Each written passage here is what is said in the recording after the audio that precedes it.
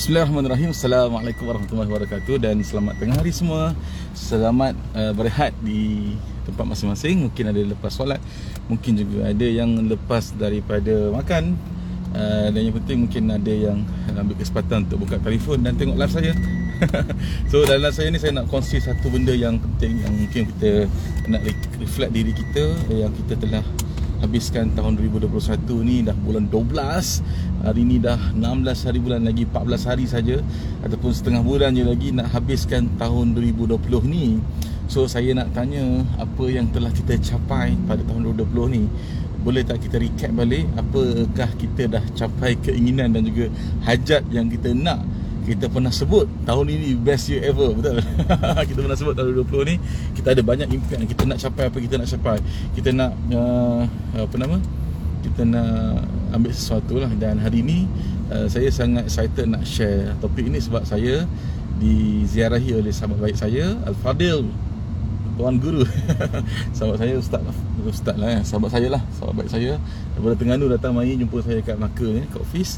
Dan saya rasa mungkin ramai juga yang rindu nak jumpa dengan sahabat saya ni, kan? Mungkin sebahagian dia panggil dia sifu lah, mentor lah, kan? Bagi saya dia seorang sahabat dunia akhirat saya lah. Yang dia datang sini ziarah saya dekat office. Saya nak ke rumah tapi saya bilang hari ni ada ke office. Dan dia pernah buat satu topik live yang mencerita tentang macam mana how to make your 2020 your best year ever. Ingat lagi tak topik live tu? Sahabat saya ni nama dia Afnan Rosli. Dia ada kat sini. Kalau ada kesempatan kejap lagi kita jumpa dia lah, insyaAllah. Cuma saya nak sampaikan mesejnya ialah kita dah capai belum apa yang kita nak capai tahun ni, dah 2012 ni. So some things yang kita yang kita idamkan, yang kita plan, ada mungkin tak ada yang tak jadi, mungkin ada yang jadi, mungkin ada yang lebih daripada apa yang kita nak. So soalan dia, kita nak tak berbaki hari ni, yang berapa hari ni kita adjust semula supaya tahun 2021 kita boleh dapat lebih baik lagi. Kita tak boleh nak ubah masa yang lepas, tapi kita boleh ubah apa yang akan berlaku pada masa akan datang. So this year 2020 ni, antara cara yang boleh kita buat, insyaAllah kita interview sekejap lah Tuan Afnan ni kejap lagi. Apa cara yang kita boleh buat adalah untuk kita mengenal pasti apa yang work for us, apa yang berkesan untuk kita. Dipanggil kaedah result check. Dalam program Miracle You biasa kita akan terangkan tentang ada tiga step. Dan step yang terakhir lah Allah uruskan, iaitu berkaitan dengan result check. Dan benda ni semua dalam yang menikah, kan.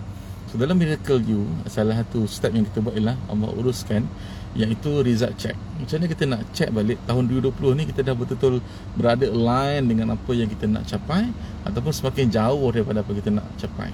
Okay.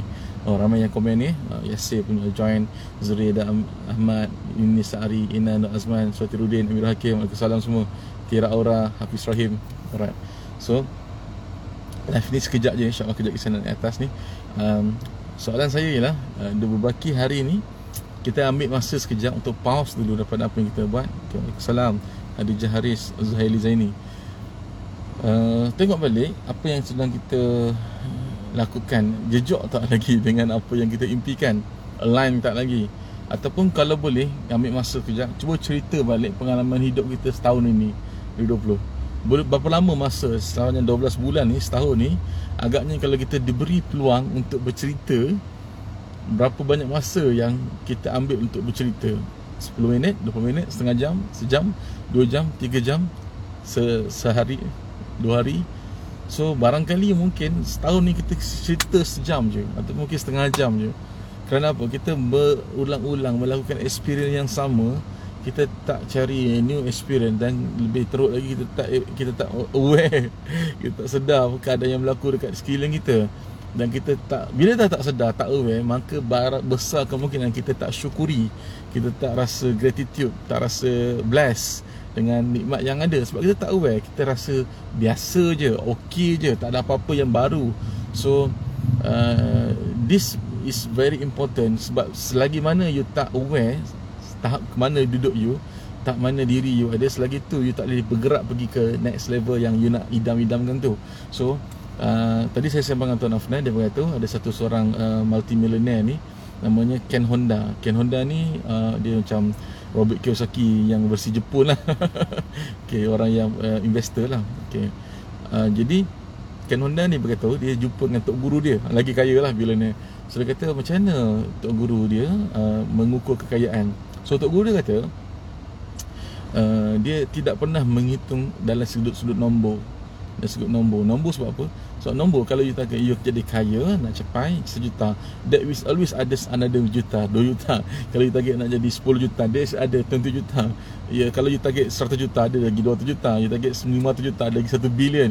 So numbers never end. So kalau you letakkan ukuran kejayaan itu berdasarkan numbers, ukuran kekayaan juga berdasarkan nombor itu tidak pernah habis. Jadi sebab itu orang yang bijak pandai, banyak orang-orang kaya kat seluruh dunia, mereka tidak menilai kekayaan itu dengan banyaknya duit.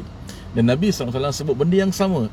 Kekayaan itu bukan daripada banyaknya harta, tapi kayanya jiwa, kayanya hati.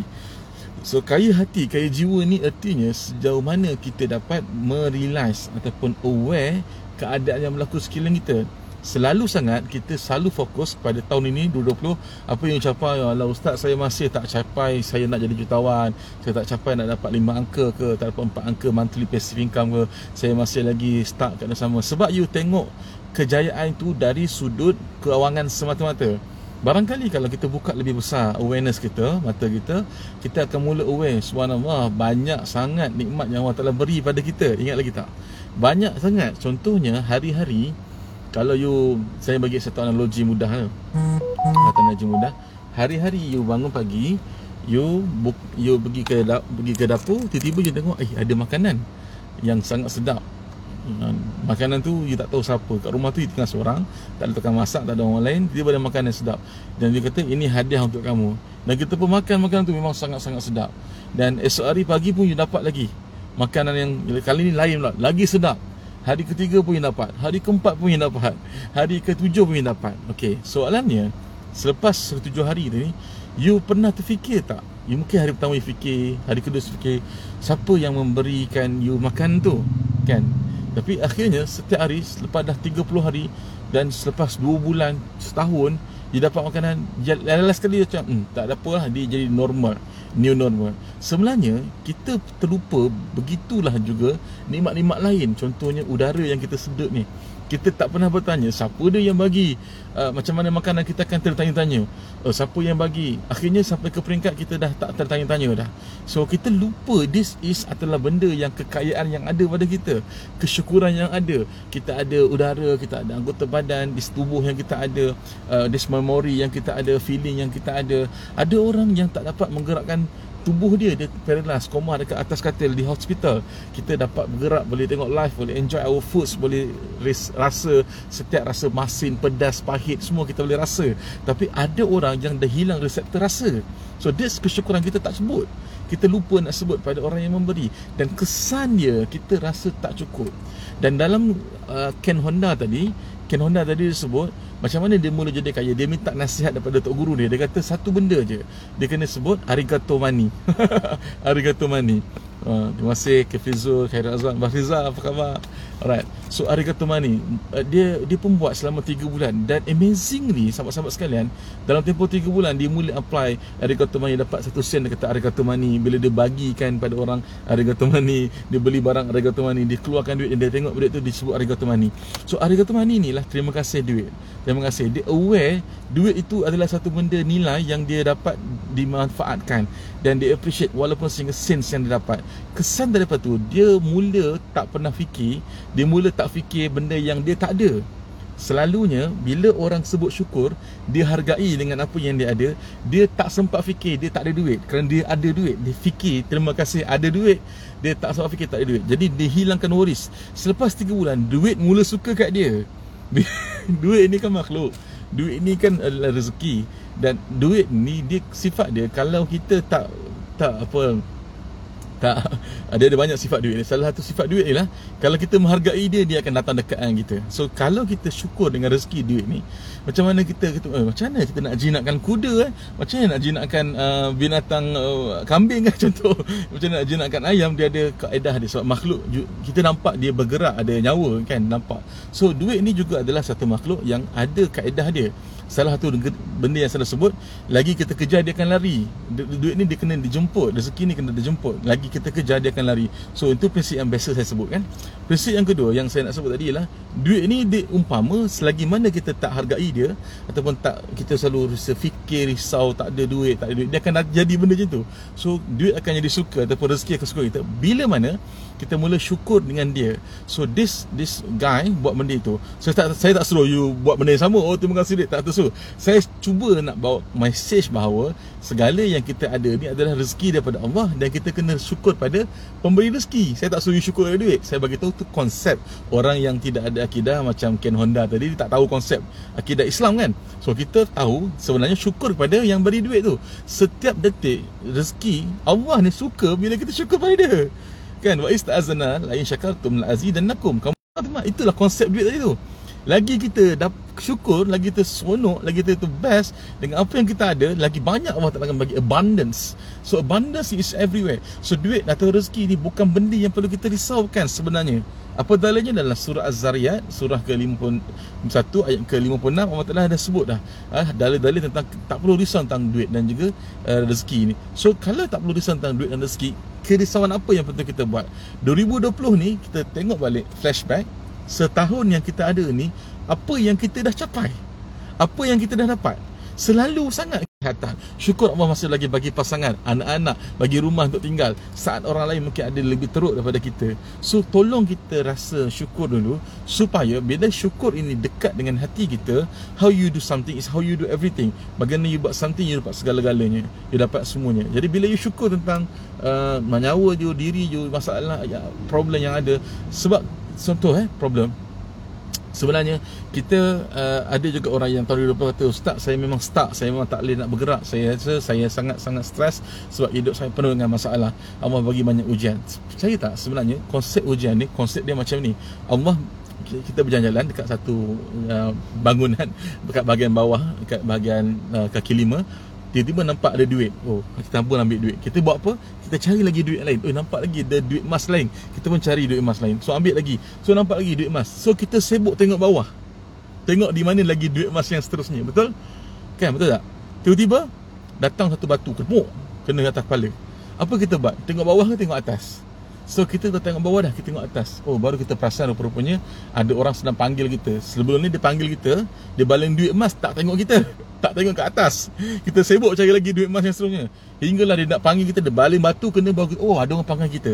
Begitulah Allah SWT nak panggil kita. Selama ni dia bagi nikmat, bagi nikmat, bagi nikmat, bagi harta, bagi rezeki, nyawa, sihat, bagi berbagai.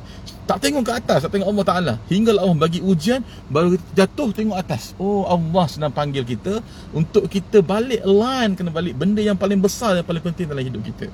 Bukan kekayaan dari segi kewangan yang menjadi matlamat dalam penciptaan kita ni. Wa ma khalaqtul jinna wal insan illa liya'budun. Allah nak remind balik, kau semua akan dapat apa yang kau nak, duit, harta, emas, wanita, kerajaan, semua you akan dapat di tempat yang lebih hebat, iaitu syurga Allah Ta'ala. So in order you dapat syurga, you kena jadi hamba Allah. Jadi Allah nak remind balik, Allah bagi ujian. So bila you rasa dapat ujian yang sangat teruk, kita rasa tak best dengan apa kita dapat, percayalah Allah sedang memanggil kita untuk dekat dengan dia. Allah rindu kita nak bangun malam, mengadu pada dia, menangis, bergantung harap kepada dia, merasa diri lemah, merasa diri hamba. Yang itu Allah nak buat. Jadi konsep yang kita nak pertekankan dalam kehidupan kita ni ialah mencari apa yang benar, apa yang perlu kita capai. Boleh faham tak? Cuba komen sikit. Faham tak? Saya duk bebel panjang ni. Nak cakap last sekejap. Dah minit kita live ni. Boleh faham ke ni? Saya nak sampaikan message tu. Boleh faham? Ada ke yang nak tengok sahabat kita ni?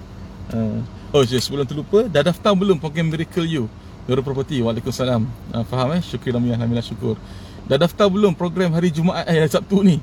Kan? Sebelum ni kita buat yuran 150. Sekarang ni kita nak bagi free je. Tapi bila bagi free, kita tengok ramai orang daftar tapi tak datang. So kita buat sedikit minima, kos RM20. Itu pun kita ada bagi pada affiliate RM10. Jadi insya-Allah siapa tak datang merugi sangatlah sebab ada new things. Okey, sekarang ni saya dah bangun. Allah rindu dengan kita. Kan? Mariam Salihah Nahar. Kalau faham, saya nak bagi bonus sikit. Tekan butang share dulu.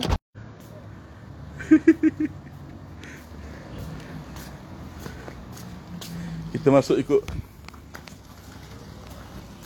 Kita minta belakangnya.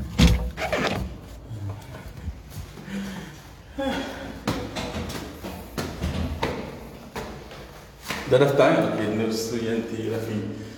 InsyaAllah visa area now. Bagus.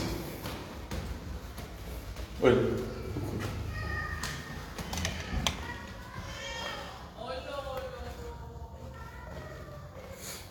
Nan. Hilang tu. Jadi affiliate, itu kena join the Miracle You. Nah, kan? Ini abang. Hai Uswa. Ngopi office. Cukup. Apa? Lain kali lah. Oh, dia Afnan tengah sibuk jaga anak, jaga Luqman. Okay. Baju. Tutup baju. Bagus Afnan dengan Ayah Misali dia jaga anak. Okay, Aduh, itulah hidup. Izzah cakap sikit. Astagfirullahaladzim. Izzah, cepat. Saya tak terlibat. Tak terlibat kan? Tak boleh. Ada orang nak cakap dengan kita. Aman. Tak aman mana pun. Tapi dekat dalam grup ni. Dalam grup Facebook live. Dah? Tengok muka dah? Kan? So that's all. So hopefully kita dapat jumpa lagi lain kali lah, insyaAllah ni untuk last. Saya saja menghabiskan Zuhur yang masa. Okay, that's all. Nak daftar yaminika.com/Mina. Sekian sikit nak cakap. Alright, that's all. Semoga Allah berkati hidup kita. Fadli Saleh kata sikit lah. Nan, cakap sikit Nan. Sikit. Bagi sikit. Update benda yang buat. Ya. Apa orang jangan kan? Tak promote benda. Tak ada promote apa. Bagi tahu je program pasal 2020 kita sembang ni ya. Pasal 2020 ni ramai orang rasa tak ada benda. Sebab apa? Sebab dia tak aware. Awareness lah. Muncul sikit awareness tu. Little thing tu. Ya. Buatnya. Waalaikumsalam.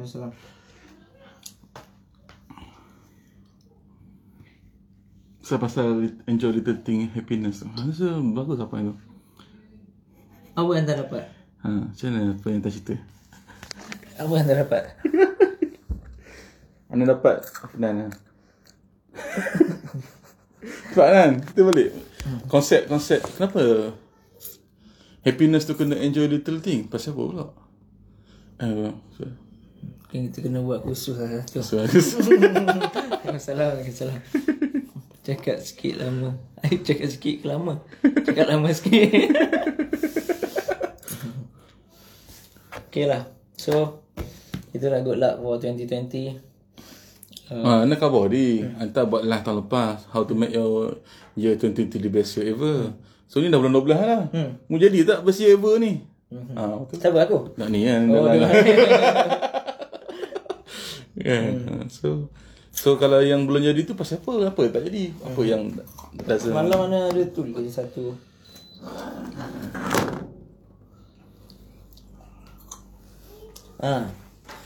Ni antara soalan-soalan yang bila kita jumpa orang, kita biasa tanya kerja apa, buat benda sekarang ni kan. Sebenarnya kita sedang, most people bila jumpa kita, and then orang akan tanya kerja kat mana sekarang ni. Sebenarnya dia orang sedang unconsciously re-evaluate diri kita. Maknanya macam dia nak tahu how they want to treat you. Maknanya kalau kau kerja bawah pada dia, it's a feel good. Those kind unconsciously people memang macam tu kan. So instead of you tanya orang gaji berapa, kerja kat mana, kan? Most people bila you jumpa orang akan tanya soalan-soalan macam tu kan. So ada few question yang hujung tahun ni I baru tulis malam lah. So tahun ni saya tak jumpa ramai orang pun. Memang sangat-sangat sikit. Basically tak jumpa orang lah tahun ni. Memang I duduk seorang sepanjang tahun. Dan saya tak ada phone sepanjang tahun ni. I just use an iPod yang tak ada WhatsApp, tak ada Facebook, tak ada apa. Bila nak WhatsApp dengan Afnan kena lalui bini dulu oi. So for the whole year sepanjang 2020 ni saya tak pakai telefon. So I just nak eksperimen macam mana hidup tanpa telefon. So I tak ada phone, I tak ada social media.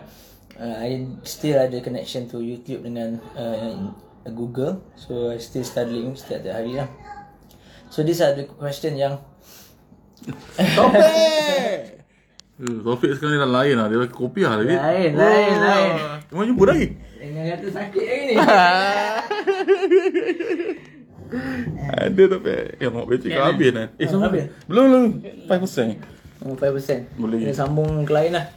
Sambung lain lah. Kita buat satu. Macam mana nak beri? So ada few question yang you boleh tanya diri you lah. Ataupun bila jumpa orang you boleh tanya this kind of question. Yang pertama, you macam biasa you tanya how are you. So instead of tanya you kerja apa, you tanya how are you. Now you really concerned pasal orang tu. Macam I kalau jumpa orang suka tanya how are you sebab I nak tahu macam mana hidup dia sekarang ni. Yang kedua is are you happy with your life? Soalan ni orang tak tanya kita. Orang tak tanya. Biasa orang tanya kerja mana kan? Buat apa sekarang ni? Sebenarnya bila tanya buat apa sekarang ni, people are evaluating diri you. Dia nak tengok you kat level mana, what is your income macam tu. So instead dia tanya are you happy with your life? Sebab apa? Sebab now you're really concerned pasal orang tu. Yang ketiga is how are your family? Macam mana your relationship dengan family you? So these are the question yang bila I nak datang sini I tulis kat phone so that I nak tahu apa khabar dengan yang menikah, apa khabar dengan ustaz, how your family, macam mana your relationship dengan dia orang. Benda-benda macam tu dengan your whole team lah. Aku nak tanya is benda-benda macam ni. And so yang keempat dia ada 5 question. Yang keempat is if you can repeat 2020. Oh ada tak yang ada? If you can repeat 2020, kalau kau boleh ulang balik 2020 ni dengan apa yang you tahu sekarang ni, knowing the things that you know now, apa yang you akan buat dengan cara berbeza? What are the things that you akan buat 2020 dengan cara berbeza? So I come here bukannya nak cakap apa pun, I just datang nak dapat some input. Aku nak tanya ustaz, kalau kau tahu apa yang kau tahu sekarang ni 2020, macam mana kau akan hidup cara berbeza? Maknanya what are the things yang you akan buat daripada awal tahun itu differently. So I nak dapat input daripada orang ramai, benda-benda macam tu. Then bila you dapat those kind of answers, and you tahu benda tu yang you boleh perbaiki pada tahun depan. Sebab apa? Sebab most people akan harap dia tahu apa yang dia tahu pada 2020 sekarang ni, apa yang dah jadi pada 2020.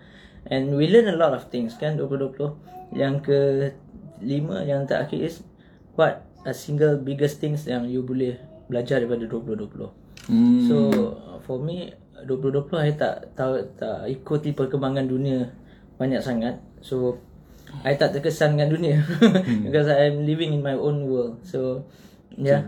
Dah masuk hutan kot. I masuk hutan, I duduk tepi laut, duduk tepi pantai, duduk kat pulau. Macam I'm living happily in my own world. Tapi I nak tahu input orang. Sebab apa? I dapat tahu, I dapat rasa yang 2020 ni is a lot of suffering. Ramai orang terjejas, macam-macam terjadi. But for me 2020 is an amazing year for me personally. So I nak tahu apa yang you boleh belajar daripada 2020. And I nak interview semua tim yang menikah nanti, I nak tanya soalan tu. Maknanya kalau you boleh ulang balik 2020, apa yang you akan buat differently. And the good news is you boleh buat benda tu pada 2021. It's just a year. Cuma tahun je sebenarnya. Kita sikit pasal numbers je. Pasal apa? Belalang dengan tinggal 5% gitu. dia punya soalan tu. Thank you. Pakai baju yang menikah. Kalau boleh Kak Jus ni. View jadi. Oi, berisi dia kata aku. Macam mana nak ni? Buat Zubir. Ada ni Ustaz? Ada tu sana tapi pusing. Dia riak pusing. So bateri nak habis dah ni. Terus ramai Ustaz. Tadi aku join 70 ke. Share lagi. Kenal nak pasal Afnan ni lah ni. Dia duduk kat hutan sekarang ni. Betul sungguh ni cerita benar. Afnan sekarang ni duduk dalam hutan atau tidur kat pantai. Dia punya hidup ni tak kerja langsung. Lepas tu dapat duit RM100,000. Dia ada rahsia dapat. Tak kerja pun macam orang kerja. Duit masuk secara miracle. Jadi macam mana cara tu? Tu sekejap lah. Bateri kat habis ni nak jemah banyak ni. Charge dulu. Paling 4%. Kaki mati tu. Charge dulu. Dekat-dekat sikit. Oh yang tu? Ayuh tu. Tak ada extension. Sure nak. Time malam aku panggil Is. Panggil Is. Duduk dulu time malam. Kita pasal Macam Ustaz, tinggal 3% Ustaz. 3%. Memang kalut sungguh live ni. Dah agak dah. Macam mana tu mereka. Apa khabar semua? How are you?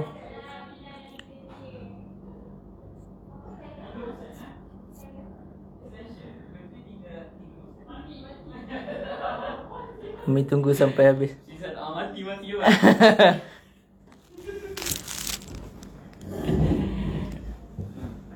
Oh, dah. sama lah masa apa? Lifespan dulu. Okay. Ana Okay, you cerita dulu. Macam mana kita boleh sampai ke situ? macam ni ceritanya Ana tanya kat Afnan. Ana rasa start orang ada diuji macam-macam. Ana antara ujian yang paling besar tahun 2020 ni rasa tu singkat gila. Perasan sangat masa tu laju sangat. Kan, dan terfikirlah barangkali dah akhir zaman. Sebabnya seluruh orang yang jumpa cakap benda sama. Maksudnya masa tu tak apalah ambil maksudnya semua rasa benda sama. Dan perspektif masa tu laju je. Jumpa 2-3 orang soleh, dia kata benda sama juga. So cakap kat Afnan, kamu rasa benda sama? Dia kata, Ana ni tidur waktu malam, bangun tu sepanjang je macam 2-3 hari tidur tepi pantai. Bukan dia pula Afnan. Jadi Afnan punya masa dia relatif berbeza. Jadi nak dengar macam mana boleh dah jadi. Ada orang rasa tak cukup masa. Kan mungkin tak cukup duit tu satu hal lain lah. Kita sebulan macam 2-3 Oh, hari. macam tahu dulu kurus dah gemuk dah. Ni baju tuan-tuan. Jadi macam mana nak pergi nampak topik tu? Tak apalah. Tak apalah. Sekali ya. Tak boleh. Maksudnya. Sel. Jadi atau Afnan ada bagi satu relatively perspektif tentang masa. Yang Ana rasa benda tu, saya rasa benda tu penting lah untuk dikongsi bersama. Nan cerita sikit lah pasal masa yang perspektif masa. Menurut tengah lah. Nama tak buatlah kita tiga ni. Oh, tu Kena tinggi. gini. Kena boleh lah sambil-sambil. Oh, sangkut ni. Boleh dipusing ke? Dah tengah-tengah lah tak boleh kan? Tak boleh kan? Malah dia tak boleh lah. Tak pernah jadi. Apa dia? Baca komen je. Cepat sangat 2020. Tak sebab rasa kena buat. Masuk belakang ni. Apa kena sangat tu? Jatuh tak berhenti kamera. Okey. Baik. Nampak sikit lah. Okay, macam mana nak start? So Ustaz cerita pada saya tadi that kind of problem lah. Masalah dia sekarang ni. Sebenarnya ramai orang masalah tu tak cukup masa. Tak cukup masa dia kata. Tapi saya cakap kat dia, terbalik dengan aku ni. Aku rasa 2020 ni lama gila. Sebab I tak communicate dengan dunia satu. So I tak get involved in social media dengan alam maya. Yang kedua, yang ketiga, I tak jumpa ramai orang. So kalau you reverse balik hidup kita masa kecil dulu, masa kita kecil-kecil sebelum ada alam maya ni, sebelum ada social media kan, memang masa kita rasa panjang.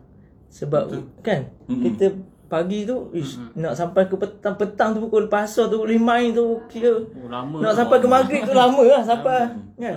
Sampai mak mari orang Terengganu panggil keluar lah, buka tikar tu panggil dengan pegang rotan baru sedar nak maghrib dah kan. Jadi bila I disconnect from social media, and I baru realise nama alam maya tu, the word maya is coming from Hindu word, daripada perkataan India, means illusion. So maknanya we're living in illusion bila kita duduk dalam alam maya, as if kita just enter another dimension dalam satu ilusi. So world is going so fast dekat alam maya ni. So bila I disconnect, jadi masa jadi panjang. Okay, apa the concept of time I cakap kat Ustaz. Sebenarnya the concept of time, kalau I just boleh bagi you, mungkin ni first time you dengar benda ni, is something new, but for me is memang I dah experience benda tu lama dah. So time yang kita panggil 24 jam tu sebenarnya is just a movement of the planet. Kita panggil 24 jam tu is bulan pusing, matahari pusing, bumi pusing, matahari kan. So it's just a movement of the planet yang kita panggil 24 jam. Yang kita letak tarikh, yang kita letak hari, letak setahun tu is just a movement of the planet. And the movement of the planet memang dah berjalan daripada dulu lagi. Usia bumi ni dah lebih 4 billion years. Okay, I tanya Ustaz berapa manusia wujud start berapa ribu tahun. Ustaz kata mungkin 10,000 tahun. I kata okay, let's say 10,000 tahun for the past 10,000 years manusia ada kat bumi ni. Recorded history yang ditulis is 6,000 years. Maknanya yang start ada orang tulis history 6,000 years. But before that, zaman Nabi Adam tu, we never know berapa ribu tahun kan. But kalau lah manusia baru ada kat bumi ni for 10,000 years and usia bumi is 4 billion years. Let's put that 4 billion in perspective of 24 hours, 24 jam. 4 is 4 billion years. Maknanya 10,000 tahun tu baru berapa saat daripada 24 hours. Maknanya kita baru wujud atas muka bumi ni baru berapa saat daripada seluruh usia bumi ni kan. So it's just a perspective. Ustaz cakap dia tak sempat masa. I rasa masa panjang. So Einstein kata time is relative. So what we call is 1 jam, 1 minggu, 1 bulan tu is kita panggil practical time. So that kita boleh wujud dalam society. Kita boleh janji dengan orang nak mari hari Ahad, nak mari hari Isnin, hari Selasa. Because it's practical time. So kita boleh janji okay pukul berapa nak datang, pukul berapa nak datang.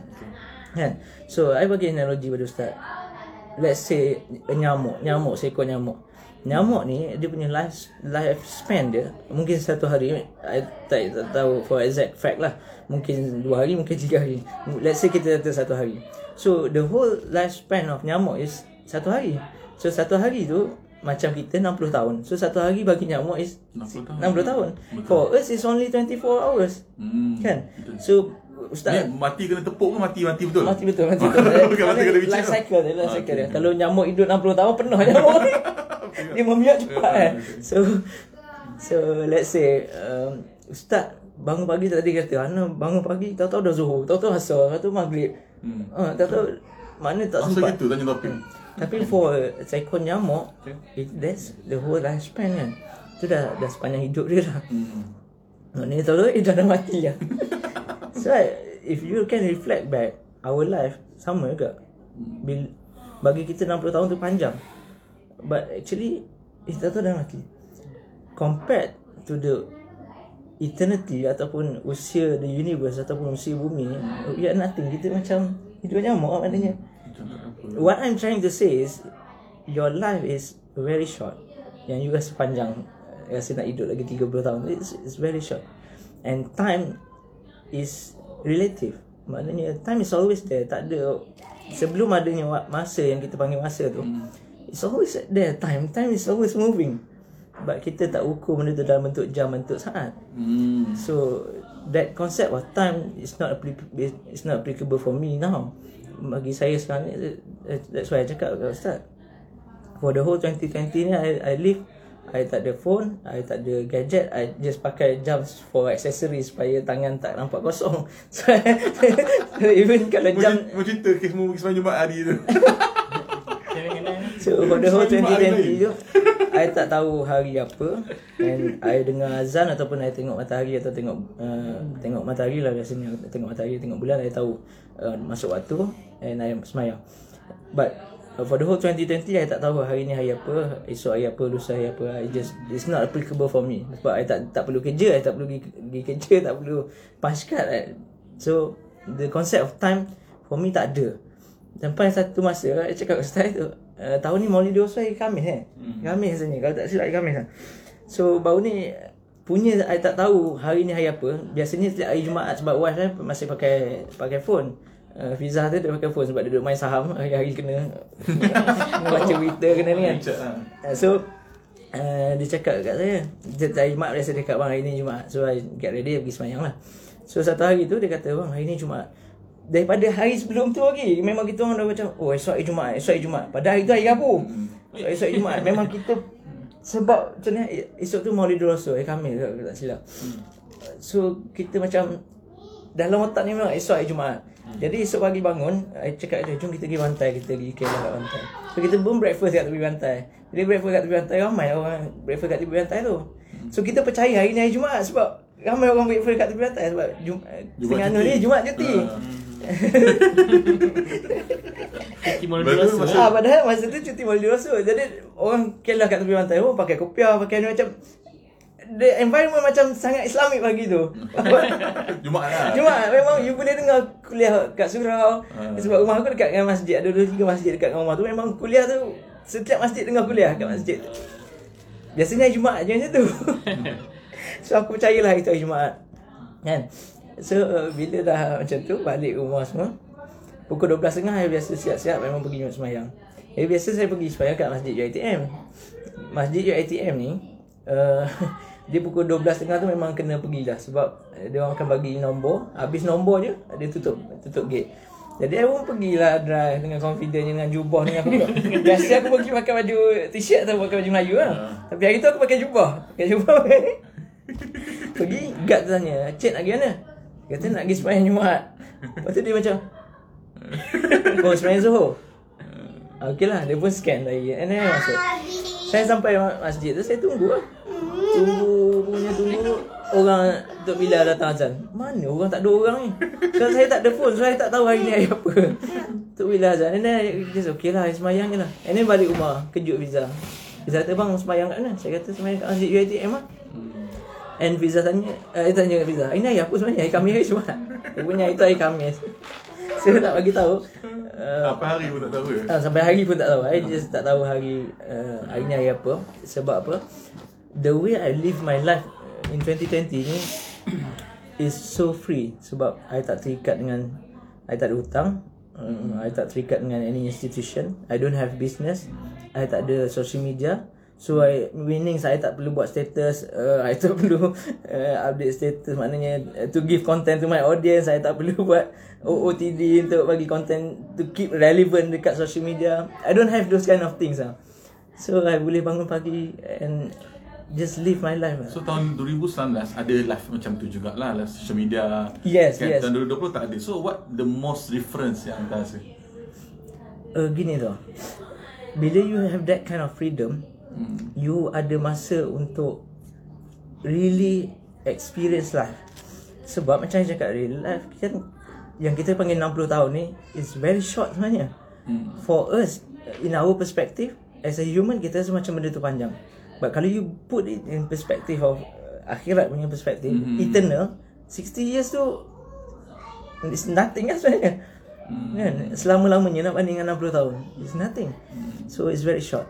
So why not make use of everything dalam masa yang singkat ni. So Ustaz tanya macam mana anda boleh rasa masa tu jadi panjang. Betul. So saya cakap gini, pernah tak anda pergi ke luar negara, satu negara yang you tak pernah pergi pun kan, and then tiba-tiba padahal benda tu kat Malaysia ada, kan, orang masak tepi jalan, and then taksi lalu tepi jalan, semua benda tu ada kat Malaysia. But the thing is, bila you pergi ke muka Ada hilang tu. kan, bila you pergi ke luar negara and suddenly you perasan tak, kalau you memang kaki travel, semua benda you perasan tau. Cara jalan tar dia macam mana, and then wire api macam mana. Ya, semua benda you perasan. Sebab apa? Saya cakap Ustaz, because our senses, kita ada banyak deria kan. Kita ada yang kita known is 5 senses. Ada panggil kata ada 6 senses, ada kata 7 senses, whatever the sense yang you ada, smell, touch, hear, taste, deri-deri yang you ada ni kan. So those senses sebenarnya it pick up every single thing yang berlaku keliling you. Semua benda yang berlaku keliling you, you pick up sebenarnya.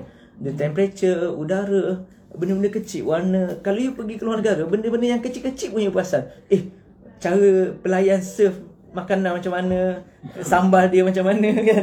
Benda-benda halu-halu dalam makanan pun, pinggan dia bentuk macam mana, all the culture yang benda tu berlaku hari-hari. Kalau you tanya orang lokal tak tahu. Tak rasa apa pun. Tak rasa apa. The same thing, bila I pindah, I beli property dekat gambar Ferrari tu. So bila I pergi beli property dekat tepi pantai kan, I pelik kenapa orang lokal tak really appreciate macam aku appreciate pantai ni. Kan? So aku pergi tidur tepi pantai tau. I pergi tidur tepi pantai. Macam mana nak appreciate every day? Ni nak tunjuk ni. My camera view. Tengok aku punya apa? dinner tu Oh, with this kind of view. cantik tu. Ni sunset. Ni kat rumahmu Depan rumah aku ni, depan rumah aku. So malam aku buat ungu api. Nampak tak? So this is the view yang I having dinner almost every day. So and then malam I just buat campfire. So macam tu. I pelik kenapa orang tak appreciate macam mana I appreciate. And malam je I start kereta, I pergi duduk tepi pantai, I just buat ungu api, I tidur tepi pantai. Tidur atas pasir tu. Sampai masa PKP tu, polis datang, dia tengok ada parking kereta satu biji je kereta kan. Dia turun lah suluh. Kau buat apa kat bawah tu? Dengan ustaz lah. dengan pakai seluar pendek, dengan apa, pakai singlet je kan. Kau buat apa? Ingat isap dadah ke apa? Aduh. So I really appreciate things now. Sebab apa I cakap Ustaz, our senses memang boleh pick up semua benda tu. But the thing is, bila you experience that hari-hari, your mind dah start block those kind of senses. So orang luar kalau datang Malaysia, dia orang experience benda tu. Faham tak? Kita kalau pergi kat Arakan, kita tengok benda kat Arakan tu, bagi orang Arakan biasa, tapi bagi kita, sampaikan ikrok koyak-koyak pun kita nak ambil gambar. Faham tak? Jamban Ferrari tak lupa. Jamban yang dia orang pakai hari-hari, bagi kita it's fascinating. Tapi bagi orang sana biasa. Sama juga. The life yang you ada hari ni is amazing kalau you live as a tourist every single day. So macam saya cakap Ustaz ni, senses kita sebenarnya, telinga kita dengar everything, including everything happening dalam diri kita. Means telinga kita dengar, they pick up sounds of your blood flowing, darah you flowing, your perut digest makanan, telinga you dengar benda-benda tu kan. But the thing is, bila through evolution to function as a human yang nak develop, jadi macam hari ni kita ada civilization hari ni, otak kita start block benda-benda yang tak perlu, and then dia start tapis. But kalau you really nak experience life, you kena enhance your senses. You kena start to experience. Kalau macam Ustaz, he's a visionary, sentiasa akan fikir benda-benda besar. Hal kecil-kecil ni memang tak mau dengar. But for me, I appreciate benda kecil. So I appreciate the detail, I appreciate colours, I appreciate smell. Ustaz tak mau, you nak berapa ribu, berapa juta.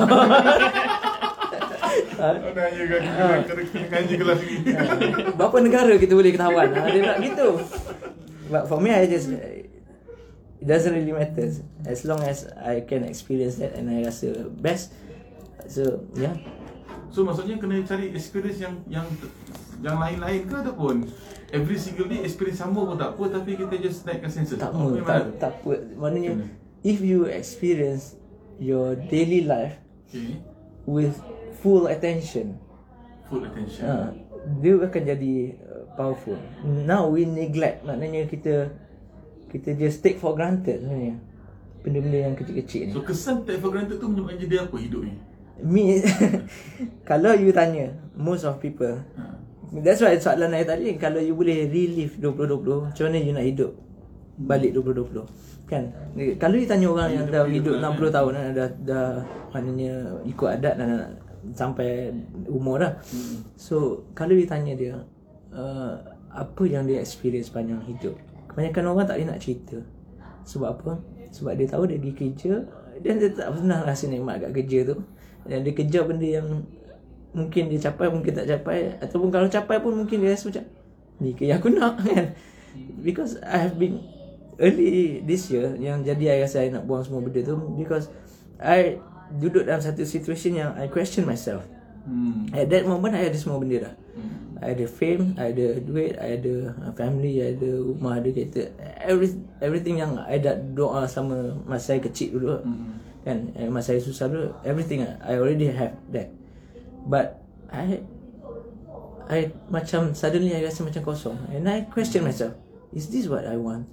Ini ke aku nak? Macam, and I kata, why not I give myself 1 year to disconnect. Sebab apa? Whatever the idea yang you ada hari ni, yang you rasa you kena kejar, yang you rasa you kena jadi, yang you rasa the identity that you must have, ask yourself a question, mana datang idea ni? Where did I pick up this kind of idea?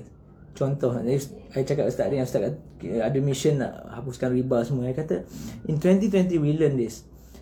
Human being into suffering a lot tahun ni. Sebab apa? Sebab dia orang ada hutang. Sebab apa? Bila tak ada income, tak ada apa. Kalau setakat nak makan, sangat cukup untuk makan. Betul. Tapi sebab ada hutang. Kan? Sebab ada hutang. Ada obligation dengan orang lain, dengan pihak lain. Ada orang lain nak kejar kan. So, because bila I tak ada hutang, I can do that easily. And so I kata, why not I give myself. And now kalau you tahu dekat rumah, I'm trying to live as sustainable as possible. Now kita tengah buat solar ni untuk rumah lagi satu. So solar. that house akan bagi solar, so, akan pakai solar power.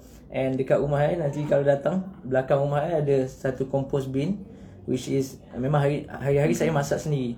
So saya masak sendiri, and we reduce pakai sangat little plastic bag. Kita tak pakai plastic bag sangat. And most of the food yang saya masak is raw food. So chicken, fish, ikan memang kadang-kadang kita pergi mancing, kadang-kadang kawan-kawan pergi mancing hantar kat rumah. Depan rumah saya pun memang nelayan naik. Kita just bawa balik ikan macam tu je. And then I tanam most of the food yang I makan. Kita ada belakang rumah ada betik, ada pokok pisang, and then I tanam ulam raja, macam-macam ulam lah tu. Kita ada roselle, kita ada citrus, and then I tanam apa lagi?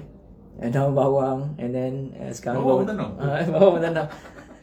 Bawang tu Lokman punya. Lokman punya. Nanti datang rumah boleh tengok. And most of the food yang I tanam, I grow. So bila I makan, I have a deep connection dengan my food. Sebab apa? Sebab now I tahu. Daripada kecil aku jaga pokok ni. Faham tak? Aku yang potong pokok ni, aku siram dia hari-hari. So I appreciate my food. So my food is very simple. Kalau you tengok, just salad, and then telur, and then isi ayam sikit, and that's it. I consume enough protein for the day. And then whatever waste daripada yang dapur tu, I akan letak dekat compost bin.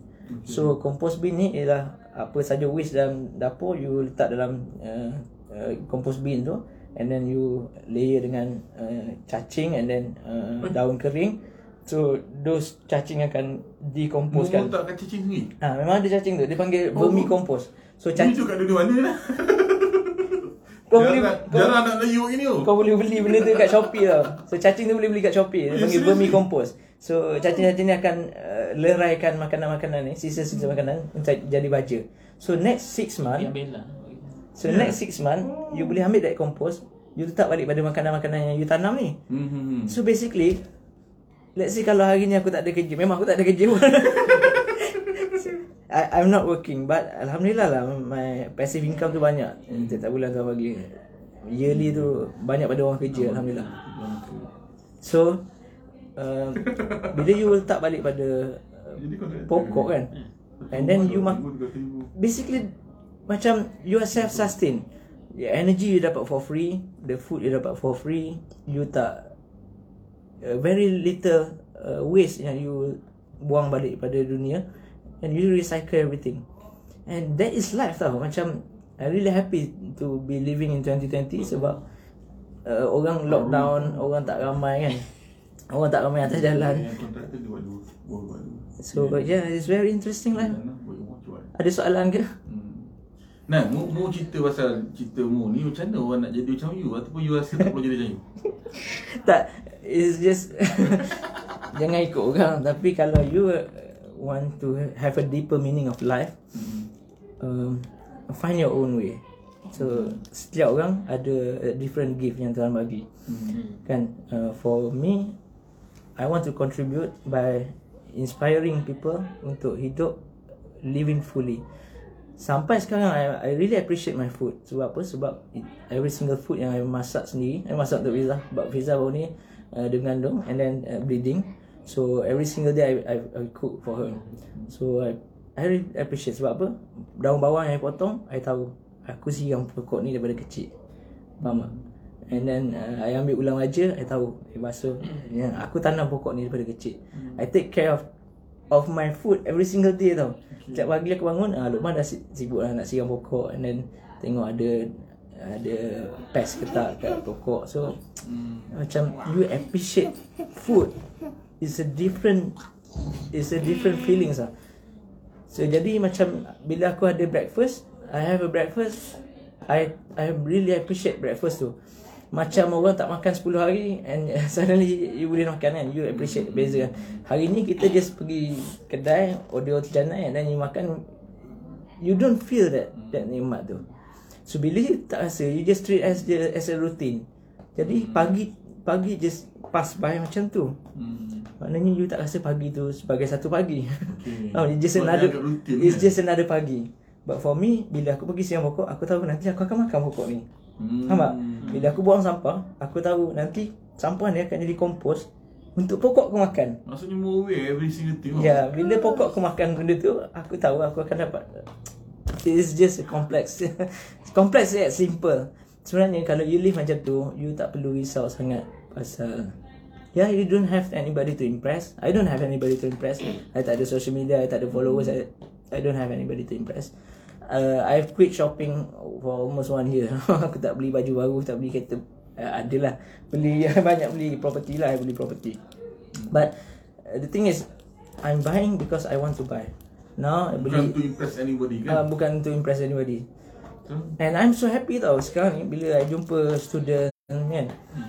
They come and they really enjoy the conversation. Beza dengan last year kalau I jumpa student kat mana-mana ke, they come and itu Afnan nak selfie, and then dia just belah macam tu je.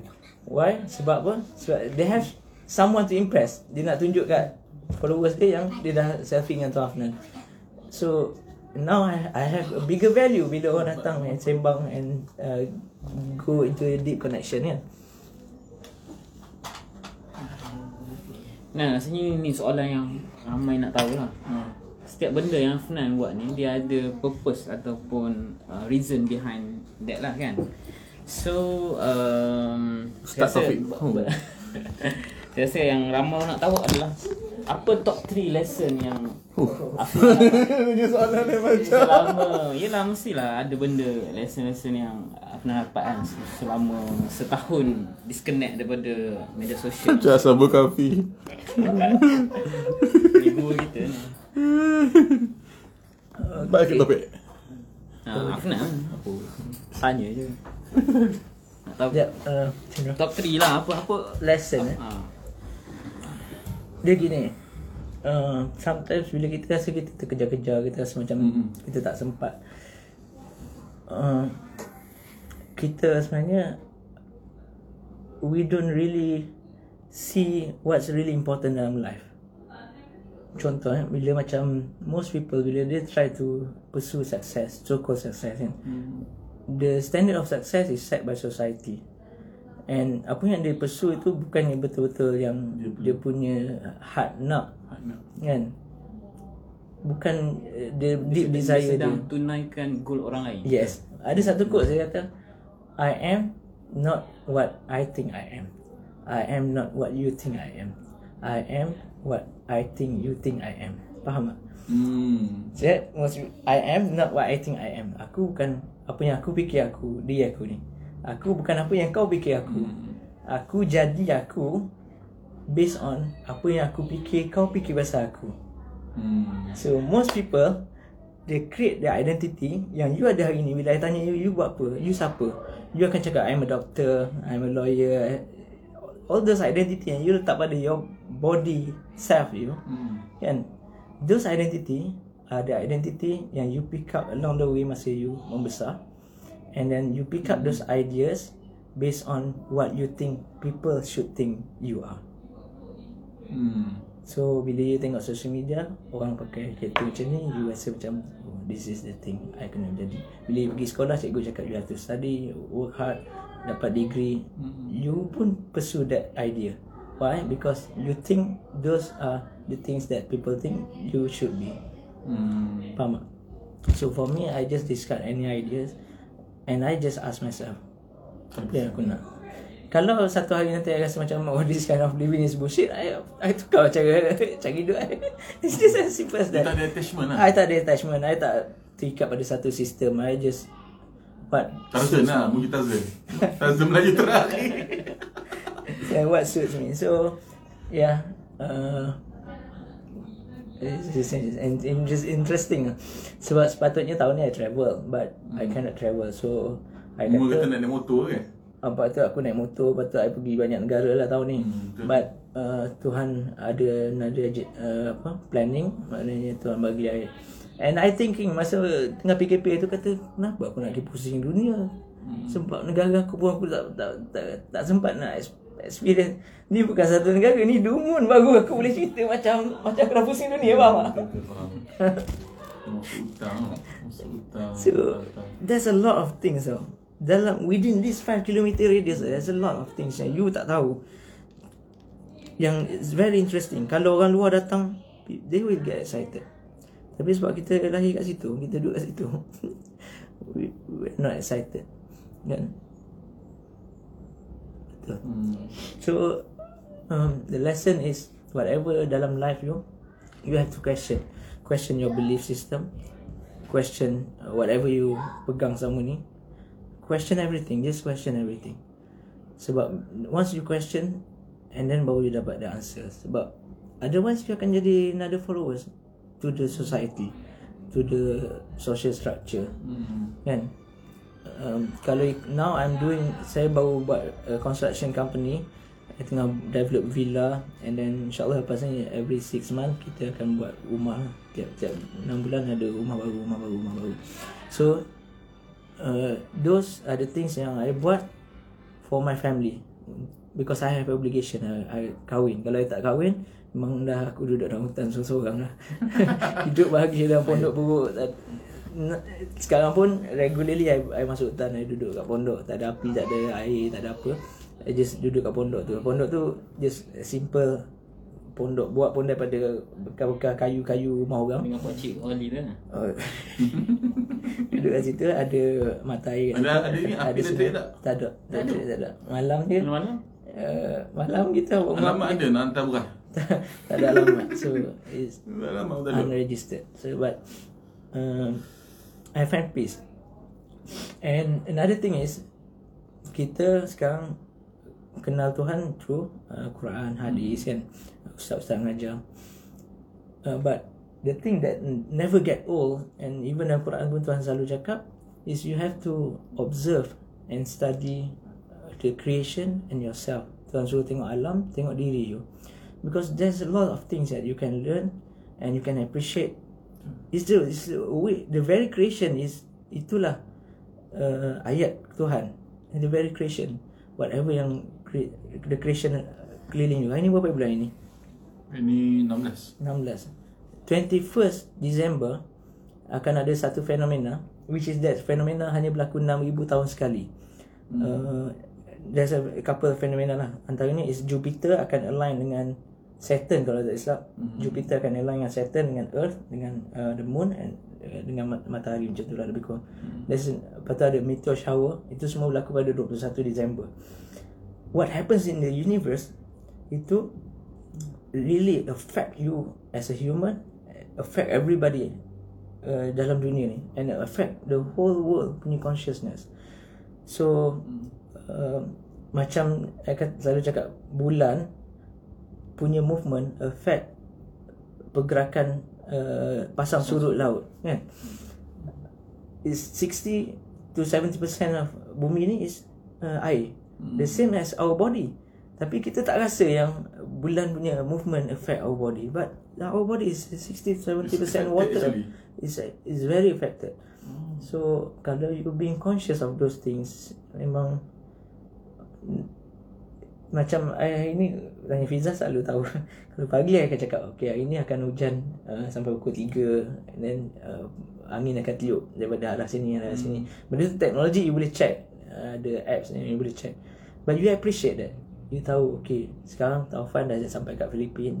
And then macam baru ni hari Khamis baru ni, Taufan sampai Filipina, hari Jumaat sampai hujan. So you appreciate that. You tahu the wind is moving, and the wind bawa minerals daripada another part of the world, bawa datang ke tanah Dungun, and your plant get those minerals, and you appreciate those kind of things. So yeah, it's an interesting way of life. So kalau for me, I kata kalau you nak hidup sebebas mungkin, maknanya you tak terikat dengan anything. But kalau dah terikat tu macam mana nak buat? Bagus soalanmu. Soalan sama. Sebab ramai dia yang nak keluar, nak jadi bebas, tapi sekarang terikat dengan hutang, risau rezeki tak masuk, sales takut tak jadi, commission takut tak masuk. Nak macam-macam benda, risau tentang benda ni. So macam mana you nak eliminate benda-benda gini? Okay. First, settlekan whatever commitment yang you ada. Macam I, my biggest commitment is family. So I tak boleh tinggal family yang tak ada the same kefahaman macam I ada. Nak suruh Fizzah tengok rumput gitu. Dia tengok carta, dia tengok ni boleh lah kan. So that is your obligation, tu tanggungjawab you kan. For finance, I suggest you pergi study Ken apa aku cakap? Ken Honda. Pergi dekat YouTube, Impact Theory, tulis Ken Honda. Dia ada satu filosofi yang sangat best. Ken Honda ni dia dah tulis 53 buku. One of the biggest motivational speaker dekat Japan. Dia ada seorang mentor dia. Mentor dia ni orang panggil the Warren Buffett of Japan, orang kaya kat Japan. So a big investor kat Japan. So Warren Buffett of Japan. So bila Ken Honda ni masa tak ada duit, dia pergi jumpa mentor dia, and dia tanya macam mana nak jadi kaya. So dia expect mentor dia akan ajar cara macam mana nak invest, macam mana nak main property. Macam Ustaz Hakim selalu KEN bukan CAN, KEN, Ken Honda. Macam Ustaz Hakim selalu hantar kaya jutawan nak ada. So mentor dia ni bukan this kind of mentor. Dia tak bagi technical. So Ken Honda mentor dia ubah dia punya wiring dalam mind dia. Dia kata gini, lepas pada ni, for the next 3 months you practice arigato money. Arigato money ni macam ni tau. Whatever money yang coming into you, tak kira dia 10% ke, 20% ke, 3% ke, you jumpa tepi jalan ke, tersepak kat rumah ke, tersapu ke, asalkan benda tu duit, you jumpa and you say arigato money. So thank you money. And whatever yang keluar daripada you, yang you spend, you belanja ke mana-mana pun, tak kira RM1 ke, 10% ke, you say arigato money, thank you money.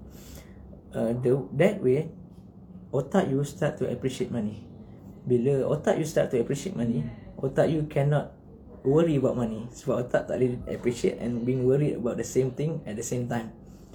So lepas 3 bulan, Ken Honda punya otak dah start appreciate money. And after that, dia punya financial totally change. So it's a nice philosophy. Boleh pergi baca, tadi ada tulis kenhonda.com, boleh pergi check kat situ, dia punya buku. So I think it's a good philosophy to start. Kalau I ajar macam investment strategy, construction ke, that's technical. As selagi you tak ubah the wiring and your connection with money dalam otak you, the same thing will happen. Fundamental. You will make a lot of money and you will lose a lot of money. You will repeat the same pattern. Sebab that is the pattern yang engraved dalam diri you daripada you kecil. So yeah, you start there. Yang kedua, my advice is try to eliminate hutang. To be free is to live without any attachment, be it dengan bank, be it dengan orang, anything. Bila you ada hutang, you basically macam basically hutang ni is penghabaan zaman moden. Betul, fakkur raqabah. Hamba dah tak ada, tapi is the way the society menghambakan orang untuk terus bekerja for the society. So memang I selalu cakap the banking system dengan education system is created by them.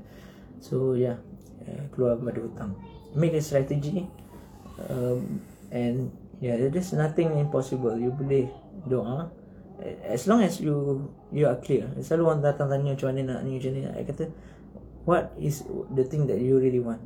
And most people dia tak really clear apa yang dia nak. If you don't know what you want, how can you ask for what you want? you tak tahu apa sebenarnya you nak. You kata you nak kaya, what kind of kaya? Bila you jadi kaya, you will come with obligation. You kata nak famous, jadi famous dia akan datang dengan haters, dengan macam-macam. And then you kata ni bukan benda yang aku nak. So, macam human, kita tak jelas apa yang kita nak kan. So be very clear. Benda tu boleh jadi sekejap, as fast as Tuhan nak benda tu boleh jadi. So soalan dia macam mana nak hidup macam tu kan. So yang pertama macam tu lah, selesaikan your financial. Yang kedua is keluarkan hutang. And then yang ketiga, make sure you, sebab most of people bangun pagi yang dia fikir macam mana is how to survive. It's how to survive kan. Macam mana nak survive. There's a good documentary, I tak ingat tajuk dia, but lebih kurang macam survival mode versus creation mode. So it's a survival mode versus creation mode. As long as you hidup dalam survival mode, you tak sempat nak experience macam mana the things that I experience. The creation mode ni, semua ni dalam this documentary, pergi YouTube cari, boleh cari kot. Dia bagi dia better understanding based on research, macam mana your chemical dalam body you can transform your life. So basically you can recreate your life the way you want it to be. So now instead of living in survival mode, you live in creation mode. And then satu benda interesting pasal creation mode ni, penciptaan lah. Creative and creation, which is creation lah. You are creating your own life kan. Satu benda, kalau you pernah dengar pasal buku Think and Grow Rich, Napoleon Hill kan, ada satu topik dalam Napoleon Hill punya buku, tajuk dia is sexual transmutation. Sexual transmutation. I found it very interesting topic. Sexual transmutation is one of the biggest energy, yang the most powerful energy, one of the most powerful energy yang ada dalam body kita is sexual energy. Sebab apa? From this sexual energy, you are basically creating another human being. Faham tak? Maknanya energy lain ada, tapi it doesn't create another human being. Faham tak? So sexual energy, basically you are creating another human being. So buku Think and Grow Rich ni, Napoleon Hill dah interview lebih kurang 500 orang yang paling kaya, paling berjaya pada zaman tu. And dia basically simplified pada 13 point. Pada 13 point. One of the point is sexual transmutation. Means 500 orang paling kaya, paling berjaya masa tu kata macam mana diorang jadi successful is they use their sexual energy to become successful. So macam mana tu? Benda ni I rasa I akan share pada I akan share pada Ustaz Hakim nanti. Tengok sikit. Kena tulis kanan. Kalau you boleh channel that energy, especially sekarang ni lelaki lah, kita, our generation, we have lots of sexual energy and we waste it to porn, to banyak benda yang we just waste it. In Think and Grow Rich, dia ada sebut pasal tu, how to channel that energy into, because sexual energy is one of the energy that creates another human being. Basically, so powerful. So you boleh channel that energy into creation mode, which is you to create success. That is actually energy yang supposed to be channeled by sexual kan. But that energy juga boleh turn you punya contoh macam ni. Contoh macam ni. Masa sekolah tu, lelaki mungkin can relate lah. Kalau ada seorang atlet, Mila, I'm an athlete. Green button. Bila I masuk lawan, I'm a fighter. So bila I masuk lawan, tengah lawan ni memang it's very tough fight. And tiba-tiba ada awet seorang comel duduk kat tepi belakang. And I have a crush on her. Kan? Tiba-tiba jadi power. Tiba-tiba kawan tu tumbuk, yang sama ni duduk kena tumbuk. Bam. Sakit kan? Macam Abi mampu lah kalah kan. Suddenly ada awet tengok you. And because of that, tiba-tiba you jadi super saya tau. You jadi super saya. That is sexual energy, but kau tak boleh pergi ngawan dengan dia tapi ganggang Muhammad. So you channel that ke mana? You channel that into your fight. And tiba-tiba you jadi champion. Why? Because you channel that energy into something of creation. Tak ke macam dia prove something pada orang ke? Bukannya tu? Dia beza tau. Beza kan? Beza tau. Dia ego dengan benda ni is beza. But Dia macam satu inspiration kan? Bukannya macam kita nak buktikan diri kita. Bukan. Dia gini. Susah lah. But ada practice yang I akan share pada Ustaz Hakim nanti. I think benda ni Ilmu mahal bet. benda ni nantilah. It's the deeper practice. But the thing is, dah melalut jauh ni. But the thing is, it's your life. You nak hidup macam mana pun, it's up to you. Kan? So, yeah. Tapi kalau bahasa Melayunya, di belakang setiap seorang lelaki ada seorang perempuan. Gitulah, aku dah faham kan? Seorang je? Takbir! Dia mengarut dah. Aku dah suci setahun dah ni. Aduh, insyaAllah. Kawan Ustaz Hakim. Dengan topik sebenarnya. Okay. Nan, tadi kan last aku orang dok confuse. Okay, aku dah tak ada hutang tapi kena bekerja. Sebab nak kerja lah, macam duit macam mana, nak makan macam mana. Okay. Kan mana buat mau sesak. Apa je kau tanya kanan, dia kata tunggu Afnan muncul lah. Afnan pernah muncul, saya boleh jawab sendiri. Macam mana kata tak kerja tapi macam mana ada nak makan, travel, minyak AC. Kena. Soalan ni apa? Soalan kena dia. kerja. Okay, alright. Gini. My experience lah. I sampai satu masa I kata okay dah, that's it, I tak nak kerja. So benda ni dah jadi 2-3 kali dah. I dah bersara 2-3 kali dah sebenarnya. Since umur 27 itu I dah bersara dah. And then I decide jadi speaker. I jadi masuk artis, masuk Merdeka Muda tu. And then I bersara lagi. Lepas tu I decide jadi speaker again. So I dah bersara 2-3 kali dah sebenarnya. But from my experience, human kena ada something yang dia deeply passionate buat. Otherwise you akan rasa useless. You rasa macam dah tak ada makna nak hidup. You rasa macam basically you rasa tak berguna untuk hidup. Even with all the money that you have. So masa tu I dah ada rumah, ada kereta, basically ada everything. But bangun-bangun dah tak ada something yang, tak ada ikigai, tak ada semangat nak hidup, reason to live tak ada. Kan? So that's why I start trying to find a deeper meaning in life. So basically, walaupun you kaya macam mana pun, you tetap kena ada something yang you perjuangkan. Doesn't really matter nak tolong orang ke, charity ke, whatever. As long as benda tu deeply resonate dengan diri you, and you rasa berbala untuk you spend lagi beberapa tahun yang you nak hidup tu doing that thing, just buat. Okay? Yang tu yang pertama. Yang kedua is macam mana I boleh live without working.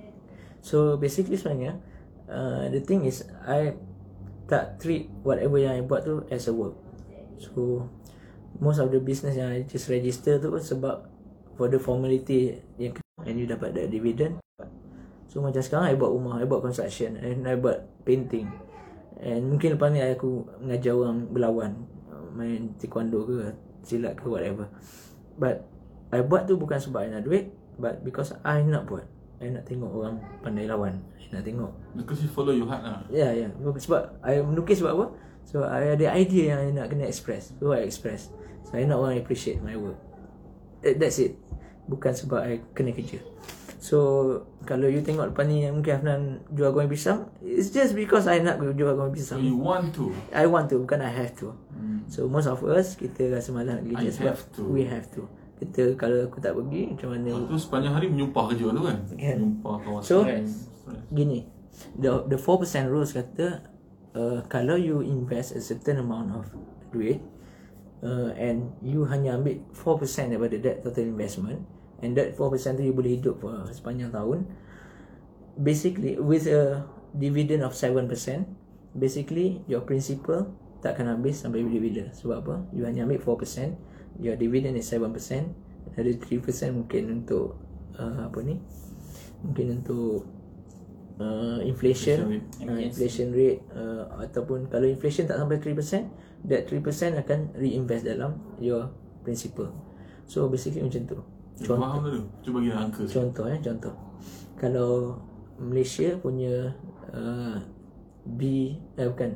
M40, yang lower M40 is lebih kurang household income RM5,000 sebulan. So RM5,000 sebulan, kalau you clear your expenses RM5,000 sebulan, katalah perbelanjaan saya RM5,000 sebulan. So RM5,000 sebulan kali dengan 12 bulan, RM60,000. Maknanya itulah perbelanjaan yang you perlu setahun. RM60,000 setahun. RM60,000 tu 60,000 you times 24 tahun. So sama dengan 1.4 60 kali 24 1.4 juta. So dapat 1.4 juta. Itulah numbers yang you perlu untuk bersara. So anda kena ada 1.4 juta. 24 tu pasal apa benar? It's just formula. Maksudnya 24 tahun lah. 24 tahun. So 1.4 juta you kena ada being invested, dilaburkan dalam anything. Mungkin stock market, mungkin property, mungkin you diversify lah dalam yang low risk, yang high risk. Basically setiap tahun your total portfolio investment kena bagi you 7%. Setahun. Oh, salah buat So sebulan tu. daripada 1.4 juta, 7% is 4 juta. 1.4 juta. Dalam 4%. 7%. 120,000. 120,000. So you dapat lebih kurang setahun from dividend 120,000. You hanya perlu tadi berapa? 4% tadi 60,000. 60,000. So, ya, 60,000. Rasa 105,000. 105,000. 9.4 juta. Mana juta? 94,000. 94,000. Ah, 94,000. Betul, 94,000. So daripada 1.4 million, you dividend dapat that tahun 7% kan? Dapat 94,000. 94,000. You hanya pakai 60,000. So ada lagi 34,000. 34,000 tu mungkin tolak inflation, ataupun you tak pakai, inflation berkurang, you reinvest. By the time inflation duit dah jatuh, you dah reinvest banyak dah. So basically your principal tak habis. So bermakna macam mana dapat 1.4 juta tu? Itu yang kena belajar. So yeah, antara Ken Honda punya filosofi, dia tanya mentor dia, macam mana orang kaya-kaya ni, dia bukannya yang kaya macam kita anggap kaya pakai kereta Mustang tu tak, dia super rich, yang memang gila-gila kaya. Dia relationship dengan money, macam mana dia punya filosofi dengan money. Mentor dia kata, orang yang memang betul-betul kaya ni, they don't put a certain figure pada duit. Dia tak letak okay, duit kaya 1 bilion kaya, 2 bilion kaya, tak. Dia tak letak a certain figure. Why? Because kalau dia letak, there's always another figure yang lagi besar pada tu. And they will never rasa kaya macam tu. So your relationship dengan money should be, ini dia punya filosofi lah, should be like your relationship with the air. Macam mana kau tengok udara, macam tu kau dengan duit. Maknanya sekarang ni kalau I bernafas dengan banyak pun, I tak takut tak ada udara. Sebab apa? Sebab I know whenever I nak bernafas, udara akan sentiasa ada. So orang super kaya tu dia macam tu. Dia tahu banyak mana pun dia spend, dia akan ada, sentiasa ada duit. So level ni there's a strategy juga, from a business perspective, from a economic perspective, then there's a strategy from a spiritual perspective juga. So there's a lot to learn. But I hope from advice saya macam tadi lah, just live your life as simple as possible, and you kena tahu priority whatever yang you betul-betul appreciate dalam life. Jangan waste your life kejar benda yang that don't really matters, yang you bukan nak pun.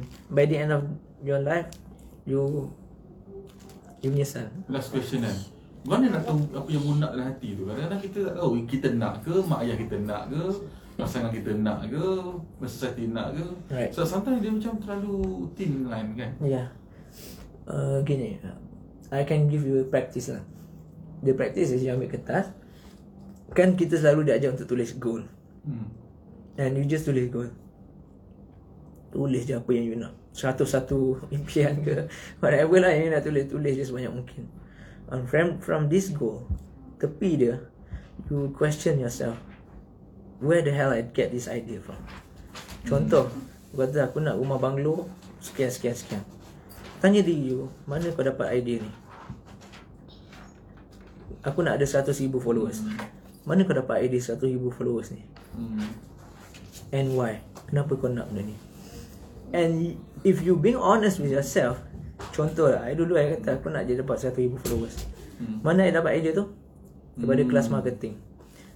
And kenapa I nak dapat idea tu? Out of insecurity. Sebab I rasa orang tak appreciate aku. Aku tak dapat cukup perhatian. Aku tak dapat cukup love. Mungkin kawan-kawan dulu pernah pandang rendah kat aku. Mungkin aku nak buktikan sesuatu pada orang. And when you get to that route, and you know, is it worth it or not worth it to pursue? So it takes a lot of effort untuk dapat benda tu. That's an interesting story. Aku punya tak jumpa dengan orang sampai cakap dengan diri sendiri tau. And I speak to myself a lot. Sepanjang tahun ni I speak to myself a lot. So baru ni I just cabut rumput. Rumah itu memang daripada depan sampai ke belakang semua rumput kapet. Rumput kapet memang cantik. So rumput kapet ni dia akan ada kemuncut daun, bukan kemuncut, daun semalu. Daun semalu yang tumbuh, yang duri dia tajam kan. So daun semalu ni bila tumbuh, I just kata kat anak saudara ni, pergi je kutik-kutik daun-daun tu, buat main masak-masak. Padahal aku malah nak kutik. Aku malah nak cabut. So dia budak-budak ni pun cabut. Bila budak ni cabut, 2-3 hari lepas tu makin banyak. Ni daripada hal sikit tu aku tengok okey selesai. Bila budak ni cabut, aku cakap cerita ada lagi. Dia orang datang rumah nak main dengan Luqman. So kata, why not kita main masak-masak? Idea aku. Why not kita main masak-masak? I pun pergi ambil kuali ni, ni buat sayur, buat ulam, ambil kutik-kutik kat laman ni aku kata gitu. So dia orang cabut. 2-3 hari lepas tu, sekarang ni musim hujan jadi makin banyak. Aku kata, hai mak, apa ni macam mana nak buat? So I panggil tukang meseng rupuk. Dia just meseng rupuk tu. Kata potong bagi rapat. Meseng. And then nampak cantik lah masa tu. Lepas tu dia tumbuh lagi banyak. Rumput kapet dengan lagi banyak. And then bila I pergi cabut sendiri rumput tu, baru I realise rupanya daun semalu ni, bawah daun dia ada biji tu. Biji alu-alu ni. Ni biji benih dia. Oh, dia gugur. Bila budak cabut, dia jatuh kat lain. Jadi dia biji benih kat lain pula. Jadi bila I suruh meseng rupuk, dia meseng rupuk, dia akan potong kan. Memang dia orang cabut kutik balik lah yang meseng tu.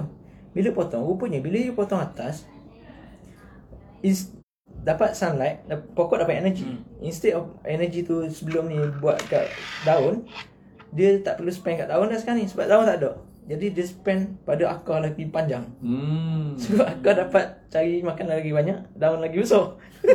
Jadi the problem gets bigger.